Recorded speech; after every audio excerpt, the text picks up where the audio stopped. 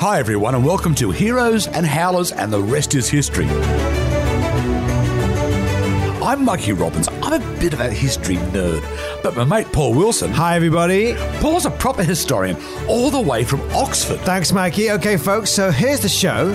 It's about the unsung heroes, the bizarre twists of fate, those weird bits of history that have surreptitiously changed the course of mankind. Yeah, actually, mate, it's also about the cock-ups. Those howlers, the moments of madness, they're sometimes tragic, sometimes comical, that have made the world what it is today.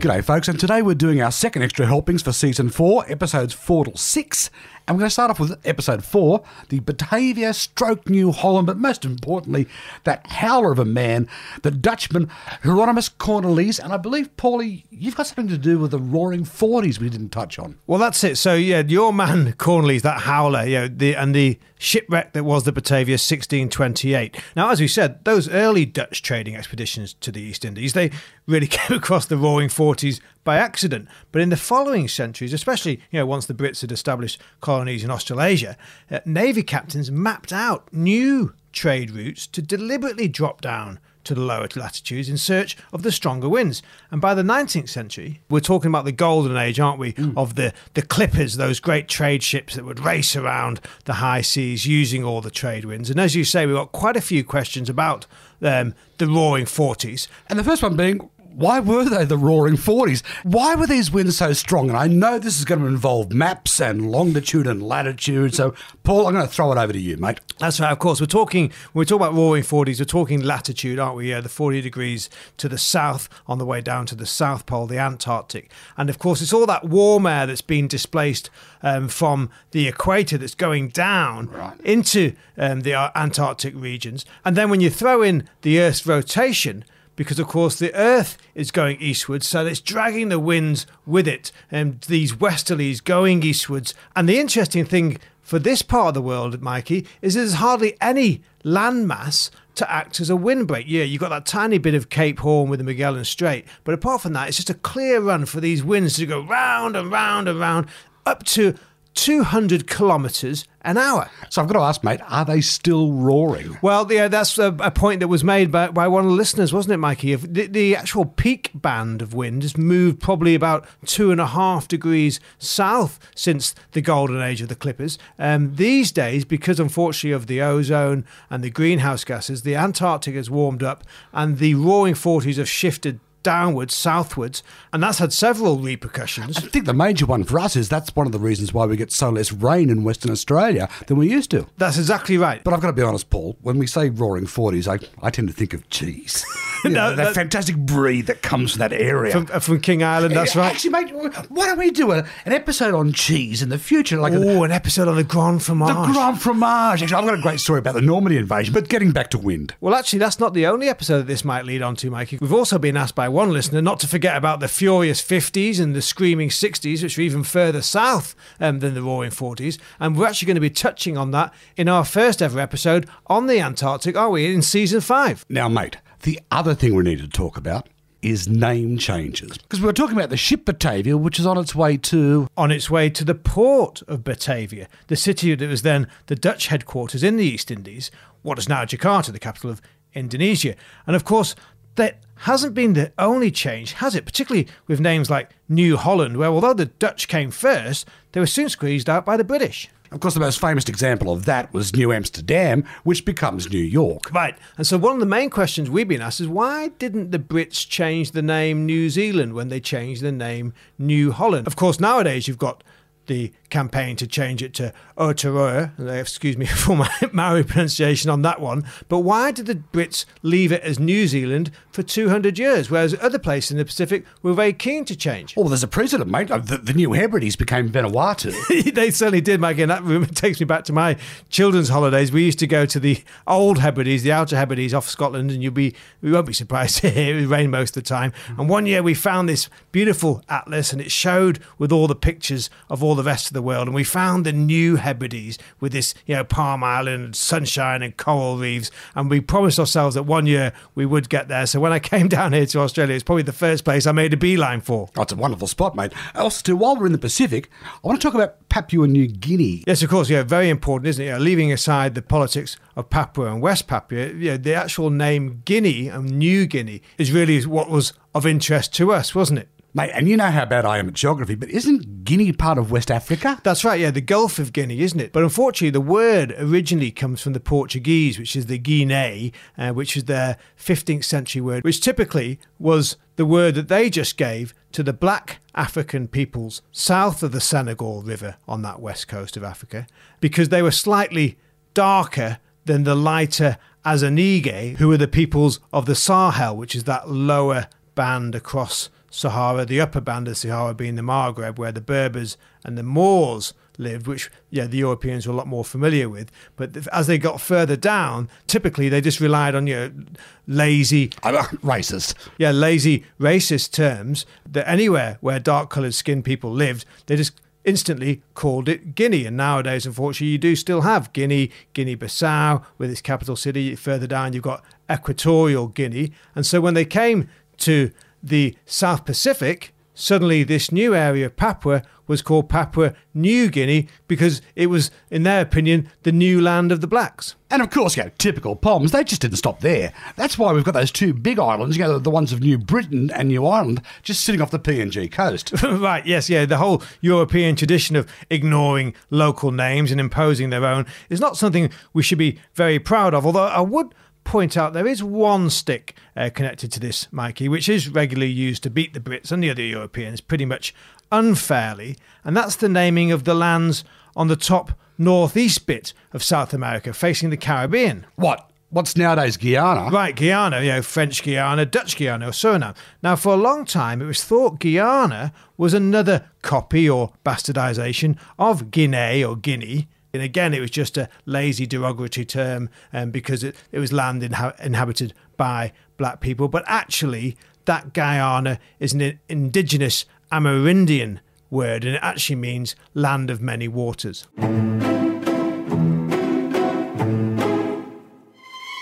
Okay, so that brings us to episode 5, which of course was your cadaver synod, wasn't it, with old Pope Formosus at the end of the 9th century, what really kicked off over 100 years of bad popes, wasn't it? And it's the era that became known as the pornocracy of Yes. popes, which quite tickled your fancy, Mike, and I think you found another. Yes, the pornocracy or the seculum obscurum, quite a long period of very bad popes. So I was doing a bit of reading and I found an absolute shocker. A guy called Pope John the 12th. Right. He was born Octavianus. Now, here's the thing. We're not quite sure whether he was 17 or 24 when he gets the papacy. Right. Well, see, the reason is, mate, we're not quite sure who his mum is. Two different women claim to be his mother. One is the wife of his father, and the other one was his father's mistress. So, depending on who claims to be his mum, he's either 17 or 24 when he becomes the Sure. Pope. Now, we've got to talk about his dad. Alberic II of Spoleto. Now, you remember Spoleto from the Cadaver? Guy Spoleto, yeah, the Spoleto family. Yeah, very powerful Roman family. So much so that when Octavianus was a boy, Alberic was in the perfect position to ensure his son's ascension to the most powerful civic position in Rome, but also to that one day he'd become the most powerful man in Christendom. So in 955, actually in May 955 AD, after Alberic and Pope Agapetus II, you don't really hear much about the Agapetuses, do you? No. They've died. So Octavianus becomes not only Pope John the 12th, but he also takes on the role of Princeps of Rome. Now, you know the word princeps? Sure. It's an old Roman term, which roughly translates as most eminent. It's where we get prince from. Yeah, exactly. So this church role and this secular role become intertwined. But more importantly, from the get-go, the guy is completely dreadful at both. Right. Totally unsuited for them. And this puts him in trouble with, and here we go again, the Holy Roman Emperor. Yes, of course. That was what we were talking about in that episode, wasn't it? Sometimes allies, sometimes rivals. Sometimes it's the Holy Roman Emperor appointing the Pope. Sometimes it's the Pope appointing the Holy Roman Emperor, isn't it? But that was always going to be a cause of friction. And this is Holy Roman Emperor Otto I. Now, Yes. this is how he described old John the 12th. He was a man who passed his whole life in vanity and adultery. That's sort of weird because John had actually helped Otto rise to the Holy Roman Emperorship. Right. But once again, they're constantly... He turned on him. They're constantly turning back and forth against each other. So much so that a guy called Liutprand of Cremona is preparing a document for Otto about John XII. And in doing so, he chronicles a whole bunch of accusations levelled against the Pope at the 963 AD Synod of Rome. Right. Now, these are accusations against Pope John XII. Right. I'm going to quote here. Then rising up, the cardinal priest testified that he himself had seen John XII celebrate Mass without taking communion. Big no-no. John, Bishop of Narni, and another John, a cardinal deacon, professed that they themselves had seen the deacon being ordained in a horse stable, but they were unsure at the time. Benedict, a cardinal deacon with other co-deacons and priests, said that they knew for certain that the Pope had been paid to ordain bishops, specifically that he had ordained a 10-year-old bishop in the city of Todi. Ooh. Now, this is actually true. Honestly, mate, Pope John XII had actually ordained a child, a 10-year-old child, as part of a political move for his family. Remember, he's a Spoleto. Yes. And, mate, the crimes weren't just ecclesiastical. Oh, no. Liutprand isn't done by old Johnny Boy yet. I'm going to read again. They testified about his adultery, which they did not see with their own eyes, but nonetheless were pretty certain it happened. He had fornicated with the widow of Rainier, with Stefan, a woman, his father's concubine. Look, I should hasten to add that this isn't the woman that was his mother. Oh, so it's not quite incest. No, not quite incest, no. No, but also, too, that he had sex with the widow Anna and with his own niece. So, actually, he's not... It is incest. Yeah. And that also, too, he had made the sacred palace into a whorehouse. Well, that goes back to what we were saying in the episode, wasn't it, about the Pope running all the brothels in Rome and taxing them? Yes, you're right. The Pope used to tax the brothels in Rome. But he's not done with Johnny Boy yet. Liutprand then goes on to list a few more of Pope John XII's crimes, and they're pretty ugly. They said that he had gone hunting publicly. Well, I really don't care about that, but apparently that mattered a lot to them. Yeah. But how about this? That he had blinded his confessor Benedict, and thereafter Benedict had died, and that he had killed John. Seems to be a lot of Johns. A lot of Johns, yeah. Yeah, he had killed John after castrating him, girded on a sword, and that the Pope had put on a helmet and a cuirass, which is a type of body plate armour, which is apparently is a big no-no for the Pope to dress up as a soldier. Although, as we were saying, because he was head of the Papal States, they actually did end up going into battle, didn't they? Not quite as often as they went to church, but it was almost that way. Oh, mate, don't worry, there are battles coming, but then they get back into the old ecumenical crimes. All clerics, as well as laymen, declared that he, this is Pope John XII, had toasted the devil with wine. Toasted the devil? With wine. They said that when playing dice, he invoked Jupiter, Venus, and other demons. Because you have to remember the Roman gods. Yes, they were considered demons. They even said he did not celebrate matins, which is a form of vigil. Well, you're the Catholic, mate. You should know that one. I never went as far as matins, mate, but he didn't do it at the proper canonical hours. Right. But here's the big one. Nor did he make the sign of the cross. Ooh. Now, Liutprand was certainly no fan of the young Pope. He actively hated him. But it's bizarre to me that, the blinding castration and murder get casually listed along with all the other lesser crimes like going hunting. Yeah. Now, as I said before, he was preparing this report for the Holy Roman Emperor, Otto I. Otto, yeah. Yeah. Now, as I said, Otto and Pope John XII had a very fractious relationship. In fact, it went on for years. There were battles going back and forward. The two men would often declare uneasy truces. At one point, they'd try and depose each other, wouldn't they? Yeah, and Otto threatened to put another pope on the throne, and he was basically about to invade Rome when Pope John XII did the fortunate thing. He died. He died in 964 AD. And guess how the Pope died, mate? Go on. Well, there are two stories. Fornicating? Yes, there are two stories. One is that he actually had a stroke while having sex with a married noblewoman. Oh, dear. The other is that the husband of the noblewoman beat John to death when he discovered the two of them in bed together. Look, mate, take your pick. It's not good either way. But here's the weird thing, mate, when we're talking about bad popes. He gets replaced by Pope Leo VII. And Leo VII, a year afterwards, he has a stroke while in bed with a married woman. All right, okay, so that's the end of episode 5. And we haven't even touched on one of those questions we got on the socials about the Pope Joan legend, which is tied into John XII. But to be honest, Mike, I want to leave the legends out of this. Let's stick with the history, because we're talking popes and we haven't even talked the Borgias yet. Mate, that's going to be a whole episode.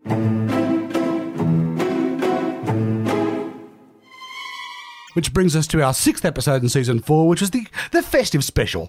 The many myths of Christmas, and mate, we barely scratched the surface. Well, that's right, Mikey, because we almost got snowed under, didn't we, with all the different messages on Twitter and Facebook, because the parallels that we were drawing, I tried to explain that there was a sort of amalgamation, wasn't there, between the St. Nicholas religious figure in the Christian church and then the old Father Winter, Father Time figure. The old pagan figure, yeah. They came together to produce what we call Father Christmas or Santa Claus today. And to be honest, Mikey, the more you look, the more you find, because there's also the parallels with the medieval King of Christmas. It's like this sort of parlour game they used to play at court, where they'd have sort of joshing and sword bouts, but it's all a bit of merrymaking, and whoever won would be appointed to be the King of Christmas that year. It was a sort of Lord of Misrule type of character, and even the Lords of Misrule in the medieval plays would sometimes be called Captain Christmas or Prince Christmas. Actually, mate, that reminds me of something I studied at uni. I mean, not medieval, a bit later,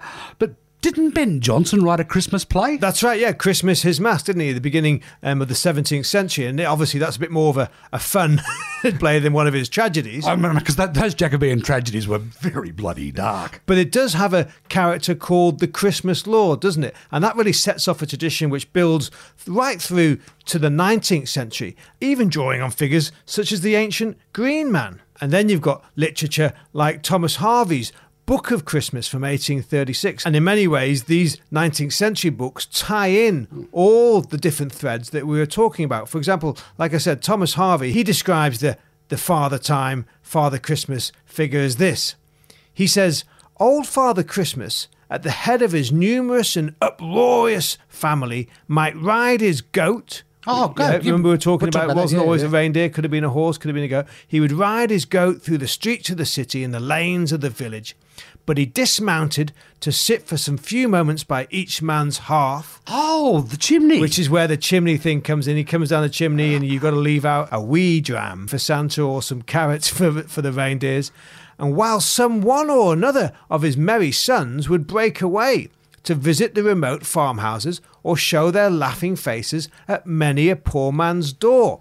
And if you look at the illustrations on these kind of books, Mikey, you really get to see the picture of this sort of, white-bearded, almost magician wizard, with dressed in the long robes and crowned in holly. And you can see all the traditions of Santa Claus and St. Nicholas and Father Christmas coming together perfectly in that 19th century. And if we're talking 19th century and we're talking Christmas, it comes to a peak with, the most famous thing of all, Charles Dickens. Of course, Dickens, with the Christmas Carol. And it's very much so, isn't it? The ghost in Christmas Carol is exactly the sort of figure, the Old Man Winter, that's been portrayed all over Europe for the previous centuries. And it's worth remembering there, isn't it, Mikey, that up until the 19th century, Christmas was very much an adult festival. It was all about adult feasting and merrymaking and Twelfth Night and that kind of thing. It was only really with people like Dickens in the Victorian era that suddenly Christmas became more celebrated by and designed for children. Oh, thank you, Tiny Tim. All right, folks, so there you go. Any questions, any comments, just drop us a line on all your social media. Same as usual, your Twitter, Facebook, Instagram, whichever you prefer. That's right, and always the same handle, @TheRestIsHist. The Rest is Hist, and you'll find all that in the show notes. And whenever you're listening, don't forget to like, subscribe, comment on whichever platform you happen to use. It's always great to get your feedback. Yeah, keep it all coming. We're having lots of fun out there, lots of extra stories. And maps. There's always more maps. Right, which brings us to next week. And we're off to the Americas to look at an ancient civilization. And it's not the Aztecs, it's not the Inca. We're going to have a look at the Maya.